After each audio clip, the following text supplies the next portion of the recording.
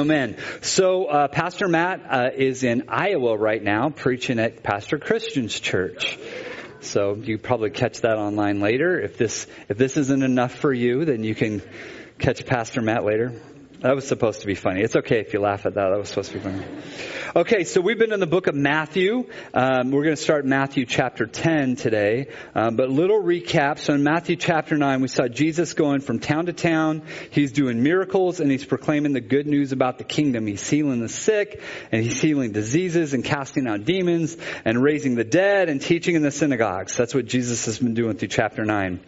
Now Jesus came first for the Jews. So right now he's coming for the Jews. He's here to show them that he is the Messiah that they've been waiting for. He's doing the things that only the Messiah can do. Miracles, healings. He's got this deep knowledge of God. And so the reason why here is that the Jews should know that he's the Messiah. Because they've had this whole history and tradition knowing that the Messiah is coming. They've been God's people, God's chosen people. And now Jesus is here doing the things that only the Messiah can do. They should be recognizing this. This is their opportunity to get their lives right and come back to God. God's chosen them. They've found their way away in the midst of religion. And Jesus is saying, it's time to come back because God's power and authority has arrived. Come back now to God. Get your lives right. In Mark chapter 1, verse 14 and 15, it says, Now after John was put in prison, Jesus came to Galilee, preaching the gospel of the kingdom of God and saying, the time is fulfilled and the kingdom of God is at hand. Repent and believe in the gospel. It's interesting sometimes, and it's good to read the Bible through like this because there's a lot of people who have different ideas about what Jesus came to do and what Jesus came to say. But when you read through the Gospels, you can see he's very clear that he's coming to announce the arrival of the kingdom and that we need to repent and believe in the gospel. Mark chapter 1 verse 38 through 39 says, But he said to them, let's go into the next towns that I may preach there also, because for this purpose I have come. And he was preaching in the synagogues throughout all of Galilee and casting out demons. That's what he came here to do. He came to announce the kingdom has come. God's authority has come now, and people need to repent and turn back to God and get their lives right because the time is now. Amen. That's what Jesus came for. That's what the Bible says. All those other things that he did, awesome, great, but this is why the Bible says that he came for in his own words. Now Matthew chapter 9 verse 36 through 37. But when he saw the multitudes, he was moved with compassion for them because they were weary and scattered like sheep, not having a shepherd. Then he said to his disciples, the harvest is truly plentiful, but the laborers are few. There are a lot of lost people out there who need to hear the gospel. Jesus needs to multiply the efforts by empowering the disciples with his authority to do the work of the ministry. Amen? All right, now let's look at Matthew chapter 10, verses 1 through 4. It says this. And when he had called his 12 disciples to him, he gave them power over unclean spirits to cast them out and to heal all kinds of sickness and all kinds of disease. Now the names of the 12 apostles are these. First, Simon, who is called Peter, and Andrew, his brother, James, the son of Zebedee, and John, his brother, Philip and Bartholomew, Thomas and Matthew, the tax collector, James, the son of Alphaeus, and Lebbaeus, whose surname is Thaddeus, Simon the Canaanite, and Judas Iscariot, who also betrayed him. Those are the disciples. So I was going to ask if you guys would name the disciples. We're going to do this fun thing where you shout out the disciples' names. But then as I was studying this out, the reality is if you had asked me 2 weeks ago to name all the disciples, I wouldn't be able to do it.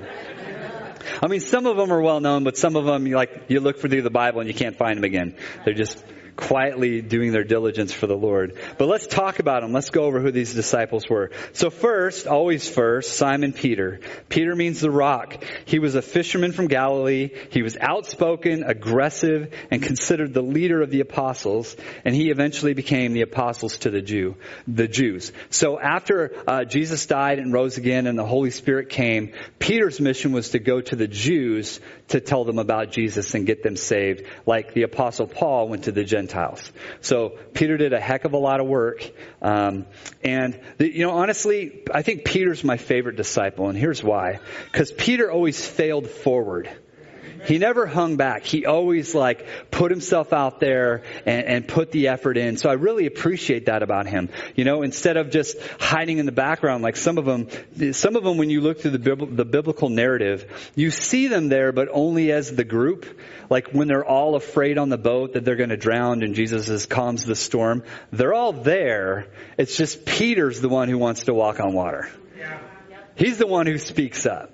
And so I really like that about him, and I think that he's an excellent example as the first disciple / apostle here, because he's ready to get in there and take some action. Even if he does the wrong thing, at least he's doing something.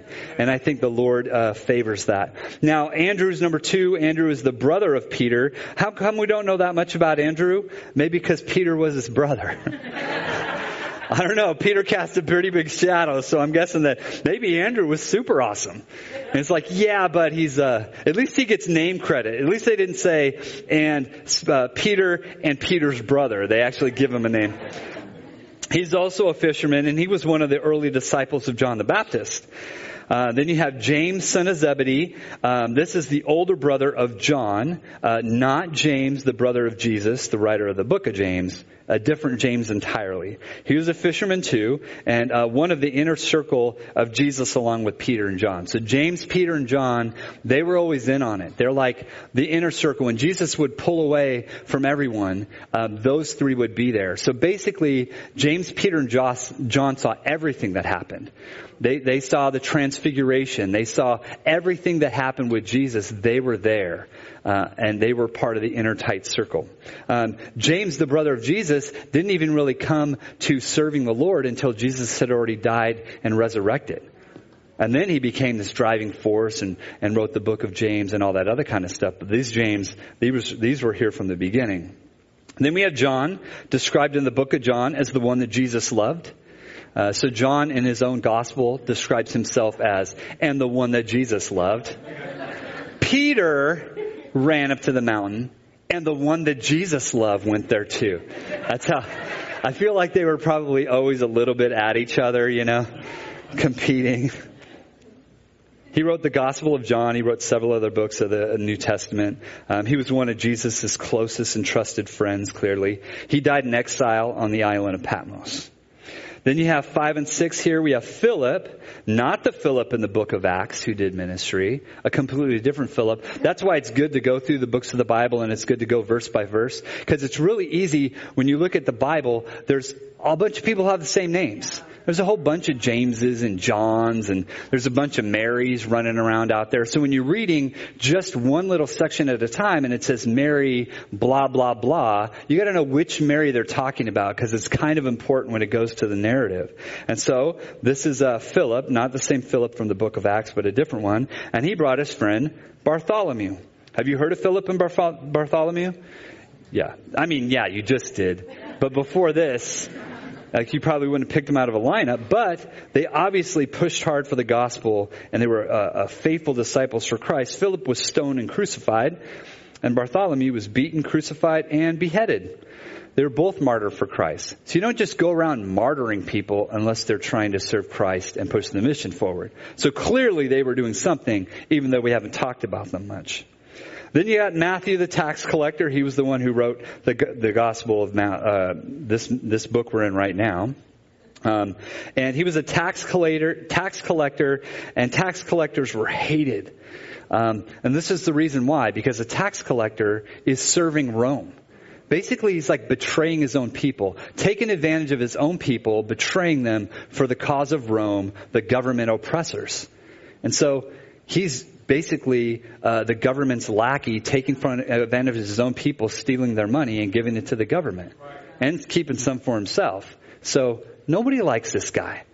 But the fact that he got chosen as a disciple just kind of shows a great testimony of the redeeming power of Jesus Christ. He should not have been chosen because he was awful, but he got chosen because Jesus Christ redeems people. Now 8 and 9, we got James, the son of Alphaeus, also not Jesus' brother. and Thomas, known as Doubting Thomas. Now they call him Doubting Thomas because when Jesus was resurrected and he came back in the flesh, he appeared to some of the disciples, but they weren't all there. So Thomas isn't there. So the other disciples come back and say, hey, Thomas, guess what? Jesus is back in the flesh. And Thomas is like, no, I can't believe that. And so instead of just saying no and showing a little bit of doubt, like, oh, wow, I'd really like to see that, to make sure, he doubles down and says, I'm not going to believe it unless I can stick my fingers in the holes of his hands and my hand in his side. Oh, Thomas. This is just a piece of advice from me, supported by Thomas, is that if you don't know for sure, don't double down on it. Just say, okay, is it okay if we go and see Jesus together? Otherwise, it's just embarrassing. Because when Jesus did show up, he's like, okay, Thomas, go ahead. I'm sure everybody was just like, I mean, they probably weren't. But it's awkward, right? So then you end up for all eternity being called Doubting Thomas.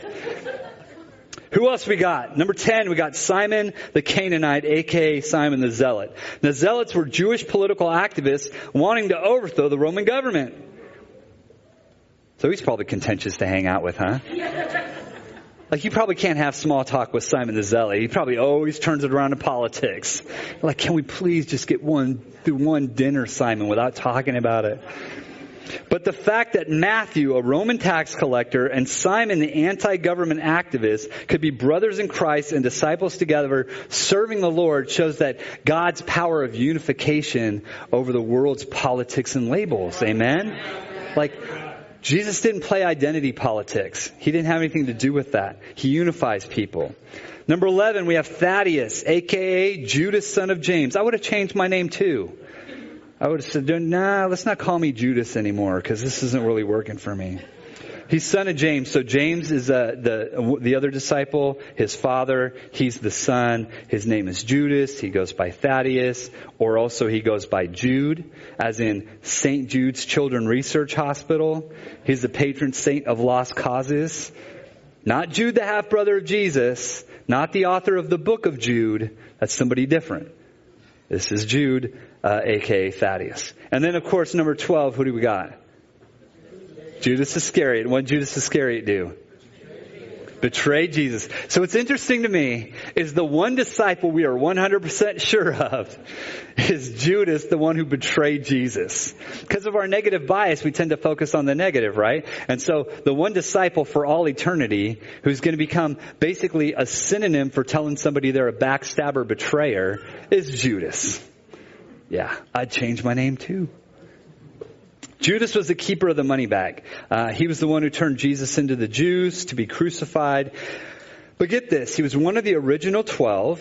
He was given the same authority and power by Jesus. He walked with Jesus for all his ministry for 3 years, yet he still betrayed Jesus for money. What's interesting about Judas and what I really find powerful about talking about Judas is it's really easy to look at Judas as just the villain. He's the villain in the story. But he's not just a villain in the story. He was a disciple. He was one of Jesus' chosen. And to think about my own sin, and I approach Judas with a bit of humility, thinking that in the same situation, under the same circumstances, could my sin get so out of control that I actually turn Jesus in? I'm not above thinking that I'm better than Jesus, better than Judas. Because think about this, and somebody had told me this, I can't remember who, but it really stood out to me. So we look at Judas, we look at the one big mistake, the one big sin of turning Jesus in. And it's almost like, if you think about it, it feels like all of a sudden one day he just gets up and is like, I'm done with this, and he turns around and he just turns Jesus in. And then that's it. But I think it's more likely that so we already knew Judas had a problem with money. We see it other places in the gospel where, that woman comes with a jar of perfume and she's pouring it on Jesus' feet. And Judas is like, whoa, that's worth a lot of money. She shouldn't be doing that. Because he's the keeper of the money bag, probably helping himself to it a little bit too along the way, skimming a little off the top. So we know he's got a problem with money. So I think it's altogether more likely that Judas didn't just have one big moment of sin, that this sin grew from small sin about his inability to deal with it again and again and again until it got so big that the Jews came and said, hey, here's some money if you turn Jesus in. And he just was too late for him now.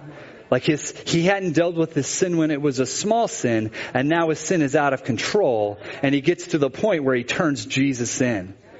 I mean, what was he thinking, right? Maybe he was thinking Jesus gets out of this stuff all the time.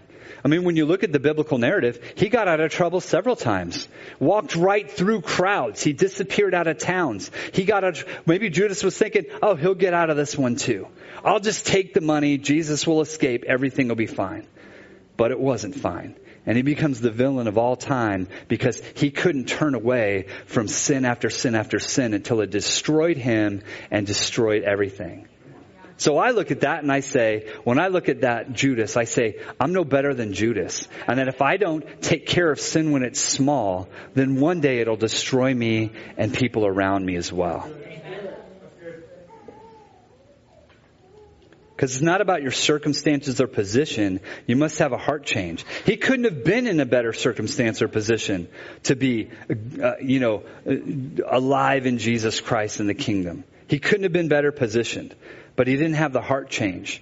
And that's what sunk him. But when you look at these disciples, Jesus chose a mixed bag of ordinary people. Some are brash. We know them well. Some are quiet. We just knew them today, maybe for the first time, or at least remember them for the first time.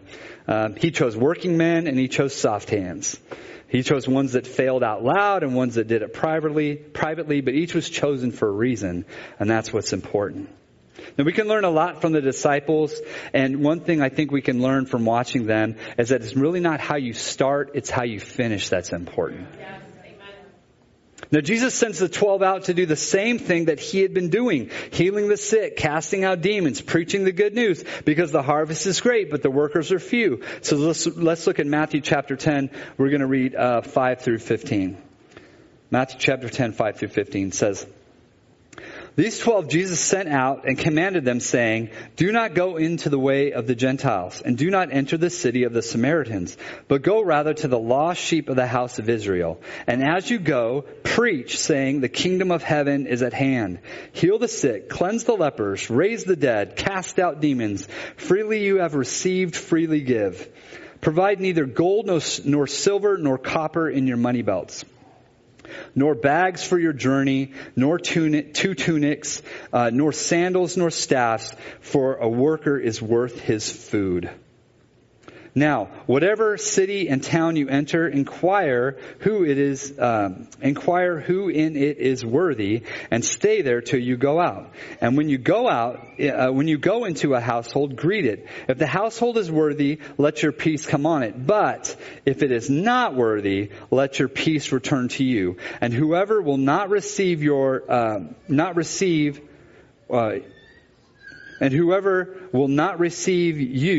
nor hear your words, when you depart from that house or city, shake off the dust from your feet.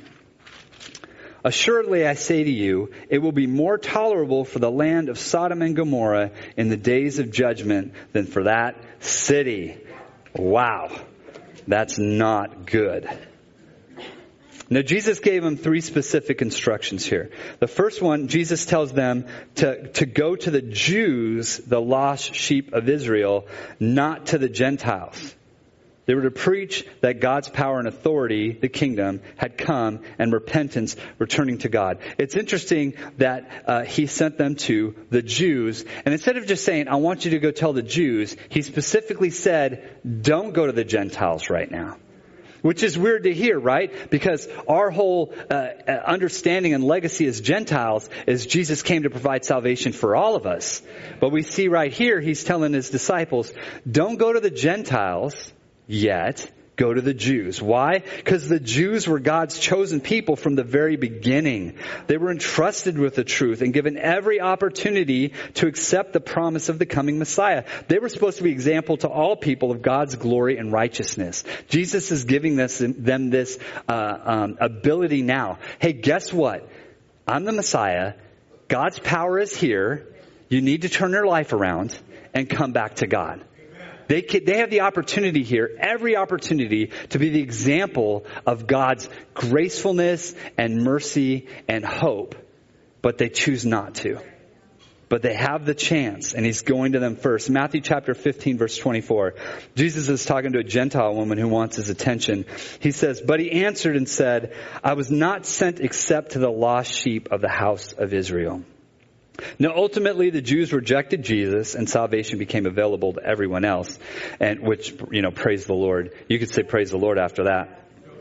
And that whole idea of the Jews rejecting Jesus and then the invitation being open to all people is, you could write whole sermon series on the ramifications and the life application to that effort right there. But that's not today, but maybe in the future. The second thing, they were to preach the good news, heal the sick, raise the dead, and cast out demons. They basically became an extension of Jesus, showing his authority and status as the Messiah. They're preparing the way for him. They're going out into these towns. They're doing these miraculous things that the Messiah can do. People are going to come to him and say, "How are you doing this? That's amazing." And they're going to say, "Jesus Christ gave us the authority to do this. He's the Messiah." So he's preparing the way from them. They are multiplying his efforts out there in all the towns to draw people in to the Savior.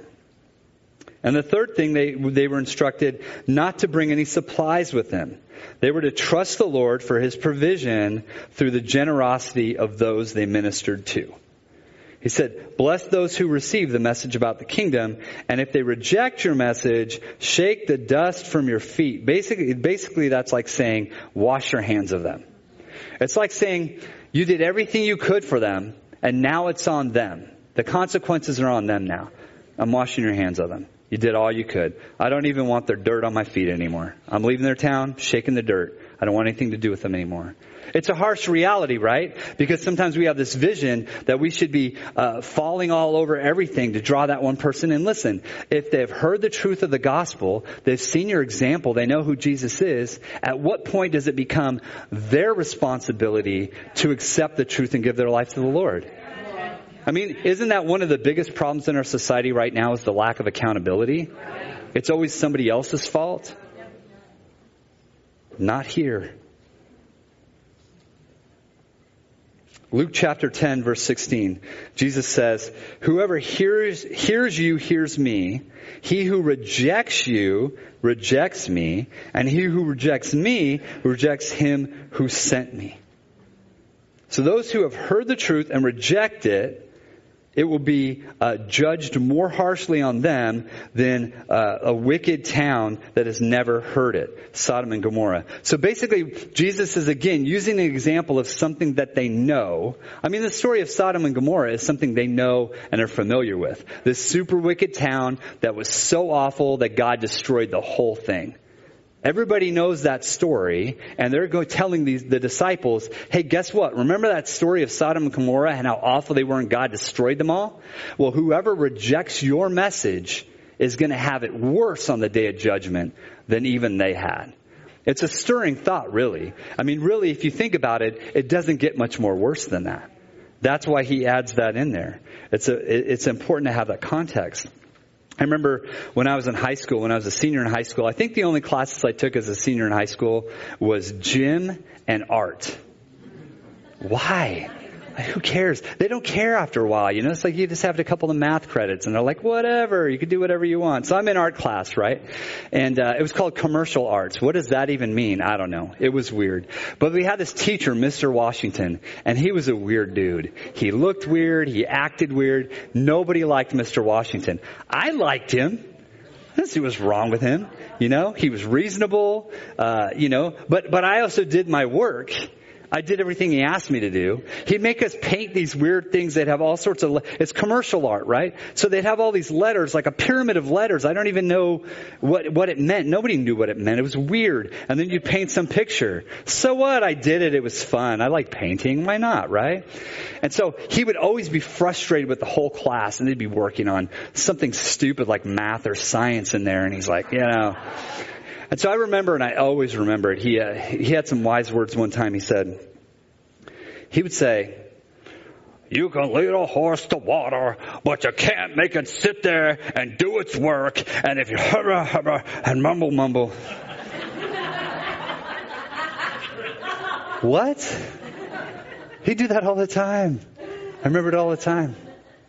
But it's deep, right? Because basically what he's saying is you could set the stage, you could do everything you possibly can for somebody, but if they're not going to put the work and the effort into it, needed to receive it, there's nothing else you can do. So the main point of these scriptures is force multiplication. Force multiplication involves using tools and strategies to amplify and increase your output. Totally hear it in leadership terms all the time. Medicine uses it, the Boy Scouts, the military, the fire service. This concept of force multiplication, using things to increase your benefit and your output to others, similar to what Jesus is doing now, empowering the disciples to go out and multiply his efforts. Jesus needs to multiply the workforce, and because the harvest is great, he empowers them and he immediately puts them to work. He's got an action plan. He knows what he wants from them, and he knows the mission he currently wants them to accomplish. It's the right mission at the right time. And you're familiar with the Great Commission at the end of the book, where he says, go out into all the world, right? Well, not now. Now he's going to the Jews, and it's the right mission at the right time, because they're preparing a way for him, and not trying to get ahead of his plans. Because when you're trying to do all these other things and get ahead of the plan and you're not working together, you make the effort really hard. So in terms of like rope rescue, like people dangling off cliffs and creating ropes to pull them back up again. Yeah, I've done a little bit of that a long time ago. And so this is how it works. If you have two anchors opposite each other, one straight rope, 180 degrees, and you pull weight in the middle of it, you put the equal amount of force on either side. So if you have 600 pounds of weight pulling in the center of this rope, you have 600 pounds of force pulling on both sides at the same time. So basically doubling the workload. Now, if you take those sides and you take them beneath a 45-degree angle where they're both kind of in a V, pulling in the same direction, you actually cut that in half. Because think about it. You've got two equal forces pulling on this one thing. So basically they're only pulling 300 pounds apiece, right? They're pulling in the right direction. You're already reducing this, right? Now, you take some more pulleys, some more anchors, and you connect them to the load and you collect them to the anchor. Then you have the rope running back to and fro. You can create mechanical advantage and actually create a 1-to-3 ratio or a 1-to-5 ratio. Basically, as many pieces that you have, you can just create better and better ratios, right? So if you have a 1-to-5 ratio, if you have mechanical advantage in your rope system with a 1-to-5 ratio, you just took that 600-pound load and made it 120 pounds of force to lift that 600-pound load, right? Now put 3 people on the rope. Now each person's pulling about 40 pounds of load, pulling it, but they're lifting 600 pounds of force. So when you look at the aligning behind the leader and you look at what Jesus is trying to do by getting them all going in the same direction, he's lightening the load on everybody. If they're all pulling in opposite directions thinking that they know what's best, they're just making it harder for everybody. It's not just one load they're pulling. It's almost like they're all pulling the same load with the same weight. They would be ineffective if they were trying to do that. They wouldn't be unified. What if one decided, hey, I'm just going to go to the Gentiles because they're everywhere. So why not? Why not everybody at once? What if they did that? What if they spent all their time trying to win over some stubborn-hearted Jews who didn't want to listen? Jesus told them not to do that. He said, give them the message. If they don't want to listen, be done with it. We ain't got time to sit around and mess with people who should know better, but don't want it. Right? That's what he's basically saying. And so what if they said, how much would it drag them down if one person got to the first town, one of the disciples get to the first town and gets dragged down by somebody who just won't listen? But Jesus loves them and he wants to draw them in. Yeah, I know. And he sent you to go talk to them and they don't want the message. There's other people who want it too. So you got to listen to what Jesus is saying and balance that kind of stuff out. What if they said, it wouldn't hurt just to pack one bag? Like a carry-on maybe. Because that doesn't count, right? You don't have to pay for the carry-ons. You just have to pay for the checked baggage. If they bring their stuff with them, they're not really relying on God. They're not relying on the fact that Jesus can sustain them. I'm not saying this is for you today. Pack a bag, man. Pay that $30. I don't care. But if Jesus calls you to a mission, you have to trust him that he knows what he's doing. That's the point. 1 Corinthians chapter 1, verse 10. Now I plead with you, brethren, by the name of our Lord Jesus Christ, that you all speak the same thing, and that there be no division among you, but that you be perfectly joined together in the same mind and the same judgment, which is Jesus Christ. Romans chapter 15, verses 5 and 6. Now may the God of patience and comfort grant you to be like-minded towards one another, according to Christ Jesus, that you may, with one mind and one mouth, glorify God the Father and our Lord Jesus Christ. Amen? That's being unified. Now, you have to apply this to your life. There's very little point in you coming and listening to something if you just go out of here and forget it and don't apply something to your life. So if you do that by taking notes, great. If you do that by re-listening to the sermons online, great. But it's important that you take what you hear, reflect in the Bible, and make sure it's true, and go out and do something with your life that furthers the kingdom. The first thing you can do or understand about applying this to your life is God doesn't always call the equipped, but he always equips the called. What if they said, but I'm only a fisherman? Or I'm only a tax collector? I mean, I could imagine, actually, that being called as a disciple by Jesus, the Savior, that you might feel a little bit inadequate if you weren't prepared. They're not teachers. They're not scholars. Maybe, imagine what Matthew feels like being a tax collector. And now he's got to go to people and try to tell them that the kingdom has come and somehow they're going to believe him. That's a tough order. How about all those fishermen? They spend their life just getting blisters on their hands and working hard. And then all of a sudden Jesus is like, no, stop fishing. And now you're going to go talk. Right? I mean, they might feel a little bit like, how am I qualified to do this? The disciples didn't have it all together, but they trusted the Lord that he would give them everything they need to fulfill their mission. He's going to give them what they need to fulfill their mission. 1 Corinthians chapter 1, verse 26 and 27. For you see your calling, brethren, that not many wise according to the flesh, not many mighty, not many noble are called. But God has chosen the foolish things of this world to put to shame the wise. And God has chosen the weak things of this world to put to shame the things that are mighty. It shines God's glory so much more when you're operating in something that's not your strength. Because when you're successful at something that's not your strength, it shows that how are you doing this? Through Jesus Christ. Does it bother any of you that I don't have a college degree? No. Or that I didn't go to ministry school? No. Probably not, right? Because I'm preaching from the Bible. I mean, if it bothers you, then, I don't know, I guess just shut your ears now because that's the way it's going to be for a few weeks. So settle in. But it doesn't bother me anymore. 2 Peter chapter 1, verse 3. And his divine power has given us all things that pertain to life and godliness through the knowledge of him who has called us by his own glory and virtue. He's going to give you what you need to accomplish the mission that he's given you. Amen? And this is one of the reasons why I like Peter, right? Because Peter fails forward. He just does. So he feels like God's calling him to do something and he just goes and does it. And sometimes he's wrong. But that's okay. So sometimes we tease Peter like, oh, he's so foolish and he did all these wrong things. At least he did something. Because there's a reason why you don't know all the disciples' names. Because they didn't do something. That's what I like about Peter. He just goes out there and does it. And this is what I think about when God gives you something to do and you feel called according to his purpose. That he calls you out and you do it the best you can. And guess what? If you were wrong or you fail, he'll say, okay, I love your initiative. Maybe some bad judgment, and we're going to redirect you, and you're just going to keep trying.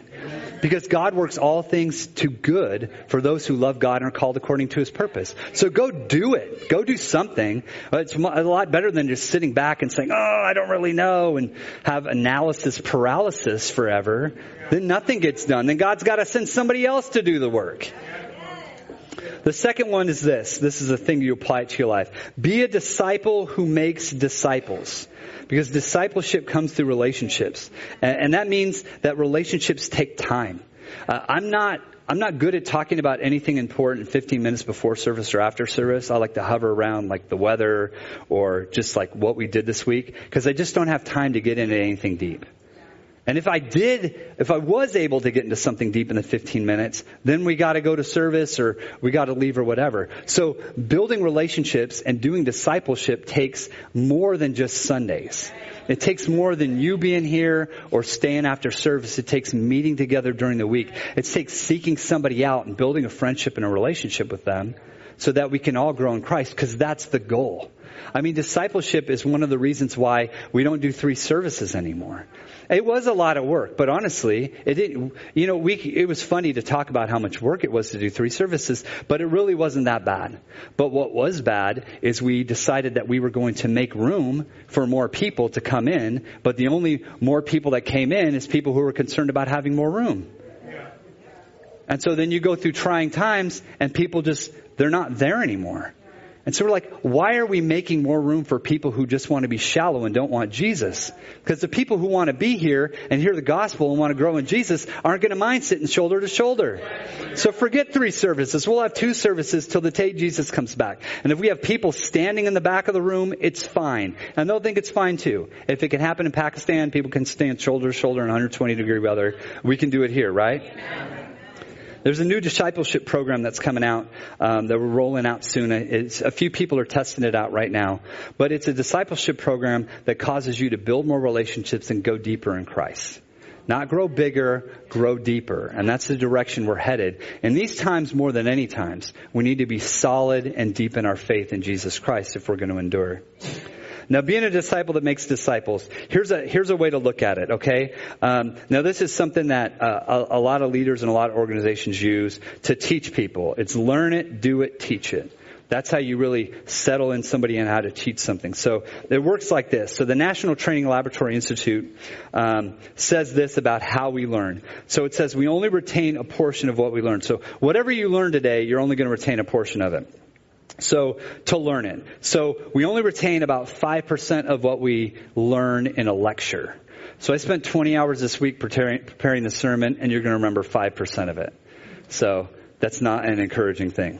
But if there's a demonstration as a part of it, you'll remember 30%. So if I am teaching you about something and showing you how to do it, you'll remember more, like a third. Now, if I make you do it and practice it, you'll remember about 75%.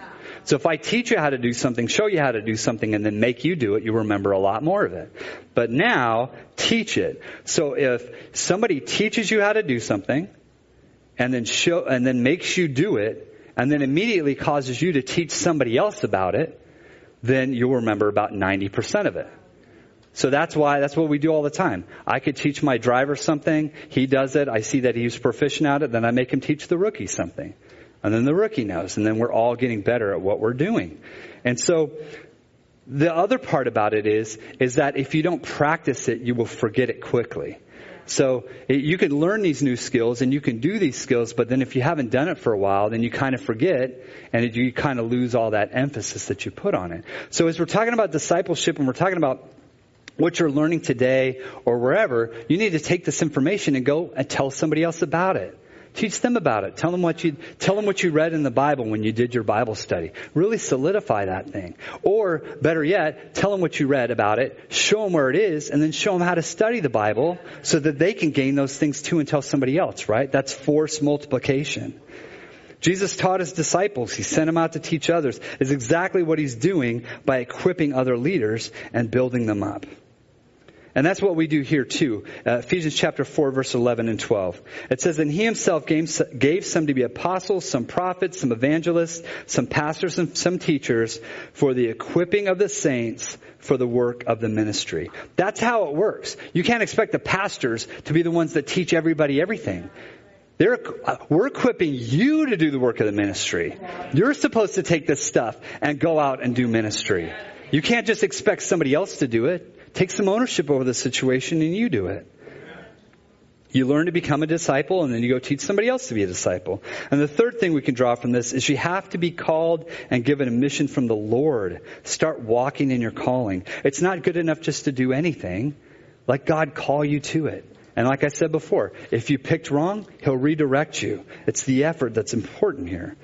Pray, seek God, read His Word. Psalms 9 verse 10 says, "And those who know your name will put their trust in you, for you, Lord, have not forsaken those who seek you." You got to be a force for multiplication in your church and the kingdom for our Lord and Savior. Amen. One more verse, and then we'll close. Hebrews chapter 13, verse 20 and 21. "Now may the God of peace, who brought up our Lord Jesus from the dead, and the great shepherd of the sheep through the blood of the everlasting covenant, make you complete in every good work to do His will, working in you what is well-pleasing in His sight through Jesus Christ, to whom be the glory forever and ever." Amen? Amen. Once you bow your heads. Now I want to give you the opportunity to give your life to Jesus Christ this morning. If you've never done that, you learned a little bit about Jesus today and how He works. And the reality is you can't go to heaven without Jesus Christ. He's our Redeemer. We're sinners who need a Savior. And so I'd be remiss if I let you come into the house of the Lord and I didn't give you an opportunity to give your life to the Lord.